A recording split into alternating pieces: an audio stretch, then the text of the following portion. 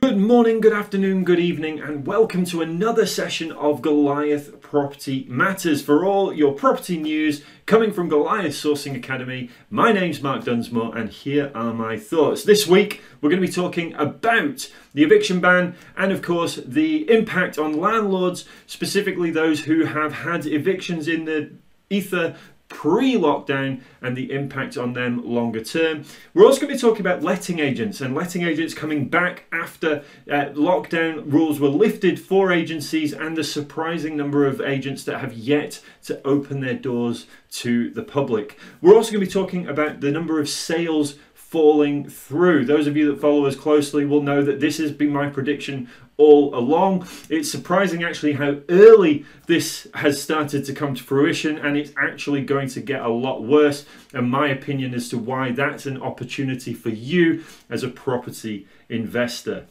The flip side, of course, the popularity of auctions coming into lockdown. Pre-lockdown auctions were at an all-time high. It was very much a seller's market. And guess what? They've gone online and it's become even more of a seller's market. So as an investor, that's why I don't think you should be buying at auction, and I'll share you my thoughts as well. And also, of course, a bit of fun. It is the 2020 interior design trends, and a particular one that I like that I will share with you in today's show.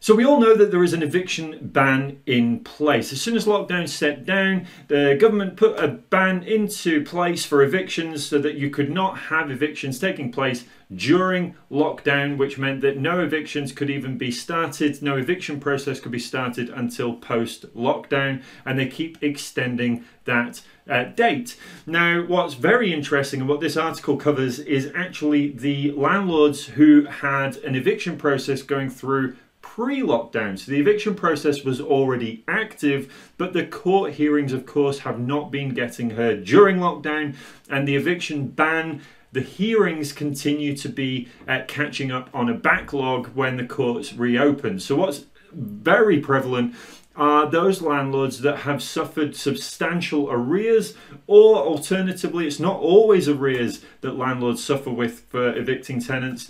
Quite often there is an element of social behaviour issues, so neighbourly disputes, misuse of property, damage, all that sort of thing. So these problems can be quite a serious thing. And of course, if you had an eviction process going through that started in November last year, because evictions can take quite a long time to get to court. If it started in November, December last year, you've gone through the whole process of January, February, March, paperwork, legal costs, all that jazz, and then suddenly the government tell you that there are no court dates and anything that you had lined up has to be rescheduled. But the problems that you had are not going to magically disappear. So this article is a call from the property media, from property lawyers, to lobby MPs and try and get a priority system set up for when the court dates reopen, so that those who are suffering the most are going to be able to get their hearings heard faster in order to try and regain possession of their properties and of course evict the tenants. So it's a nasty one for landlords. It's further evidence of the protection that tenants are offered. The issue is that the good tenants should be protected. I am not against that at all. There are rogue landlords, unfortunately, but unfortunately the one hat fits all landlords scenario means that those good landlords that have just suffered from bad tenants are actually going to have to suffer quite a substantial amount more in time, in money, in headaches, in stress, just to get those tenants out. So we'll watch how it unfolds. It's not good news at the moment for landlords, but hopefully some sort of priority system will be set in place and they can get possession of their properties back as quickly as possible. In our second article this week, we talk about letting agents and the surprising number of letting agents that were surveyed by the Property Redress Scheme, the PRS, the surprising number of letting agents who have yet to open their doors to the public. What's very interesting is that this article is all about agents' safety, how they whether they feel safe to return to work. And actually over 70% of those agents interviewed, surveyed, have said that they do feel it is safe to return to work. But in the same survey, over 40% have yet to open their doors to the public. So what's interesting is they feel it's safe to return to work in a non-public facing environment. But of course, as soon as you bring members of the public in, i.e. something that is uncontrollable, suddenly the risk does increase. And I have to say, as an agent previously myself, I am slightly on their side when it comes to not really knowing who it is that you're going to turn up to viewings with. And of course, the risk increases for you to then contract it yourself. You don't know how long, when you do, then you pass it on to your family, and it is slightly more risky in a public facing environment. So a difficult one. It's been over a month now since agencies reopened. To hear that 40% of letting agents still haven't opened to their public is an interesting insight into the industry. Certainly one to follow and just see how it adapts. The industry is already adapting with regards to virtual viewings and also talking people through properties on the phone a little bit more. You know, maybe just going through that qualification process a little bit better, which is only a good thing for the industry itself. But we'll see how this opening to the public unfolds as the months go on.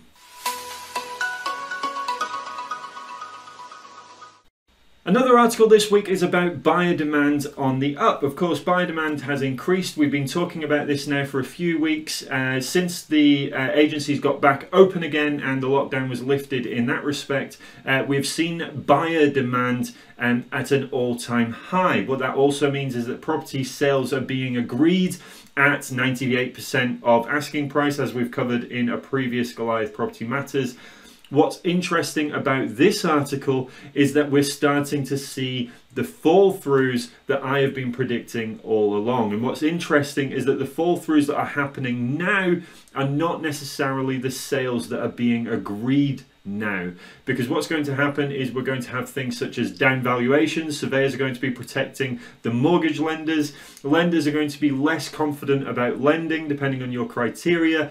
Property transactions generally take around 3 to 4 months to go from sale agreed to completion, and that is going to take us into the winter time, probably around about November, October, November time, where we're going to really see the impact of those fall throughs. Fall throughs are also going to mean then that we have vendors with chain breaks, and we all know, if you follow Goliath's training, that chain breaks are an excellent way of picking up property deals, because for those that actually still want to move, that still need to move, they need to sell, there are bargains to be picked up by those that are in a position to be able to take advantage of solving that problem for the property owner, but getting a good deal in return. So it's going to be an interesting one to watch as time unfolds.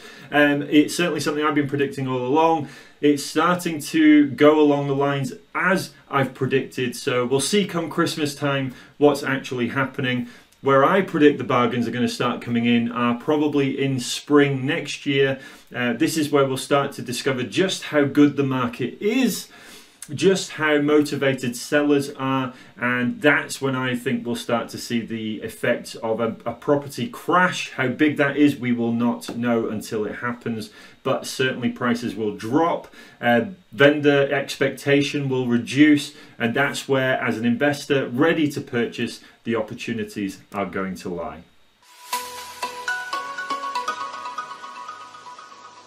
Now, the flip to that, of course, are auctions. And those of you that know what my thoughts are on auctions will know that pre-lockdown, back in 2019 into 2020, the auction room was absolutely somewhere to go if you did not want to find yourself a bargain.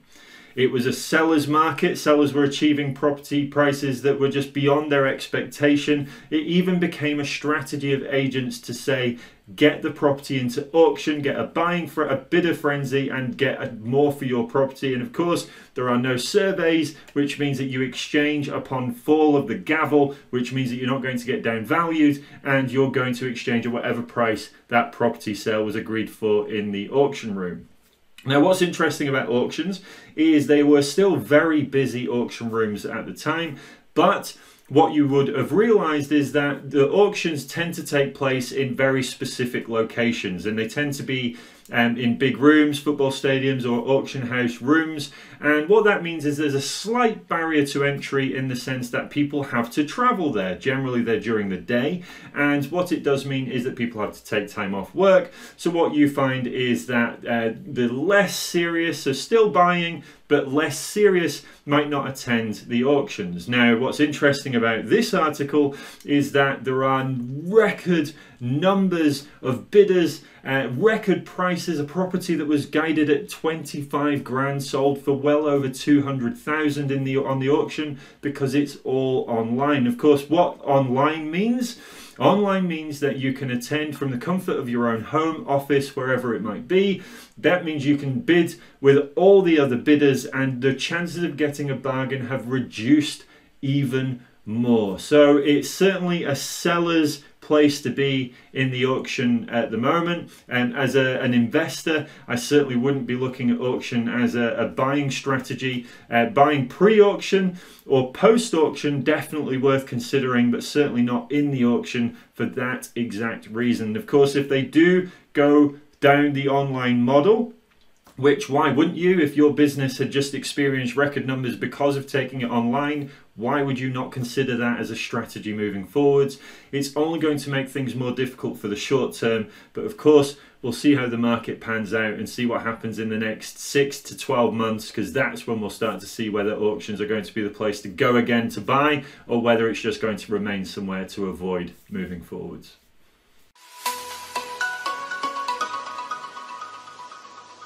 And of course, this week's bit of fun is the interior design trends of 2020. Now, I'm not one to go too crazy in my own property. I tend to be quite vanilla. We throw a bit of grey on the walls, or maybe a slight feature wall, or whatever it might be, but we certainly don't go crazy with the interior design stuff. That's not what we do. What I do, however, take an interest in is the interior design tips to make our properties that we are either looking to resell or we're looking to find tenants for, that are going to give us the edge over the other properties that are on the market at any given time. So these are the sorts of articles that I love looking at. Pinterest is a good one. Dwell, which this article's from, is a good one. It's all about identifying those little things that, you know, some of them are crazy, some of them are really far out, and some of them I would never touch in a million years, but some are really interesting. One of the ones in this one is the interior gardens. I love plants, despite the one behind me being slightly dead. It needs a bit of water, but what it does do is it just sparks a bit of interest, sparks a bit of creativity, and you never know, if it gives you the edge over someone else looking to buy another property or rent another room, another property, then of course it's going to be worth that investment. It doesn't have to be expensive, it certainly doesn't have to be crazy money to do it, but what it does allow you to do is give yourself a little bit of a standout difference to separate you from the rest. And that's it for this edition of Goliath Property Matters. Hopefully you've enjoyed it as much as I've enjoyed delivering it, and we will continue to do this on a weekly basis. We just find the latest news articles, those that we think are going to be of interest. I share with you my thoughts. So if you are interested in being notified of those, you can certainly join our email list, or if you're watching on YouTube, you can subscribe and hit the bell to make sure that you get notified of these sessions coming in, or you can also follow us on Instagram and of course on our Facebook group. So we're looking forward to the next one. In the meantime, take care everyone, and as always, happy sourcing.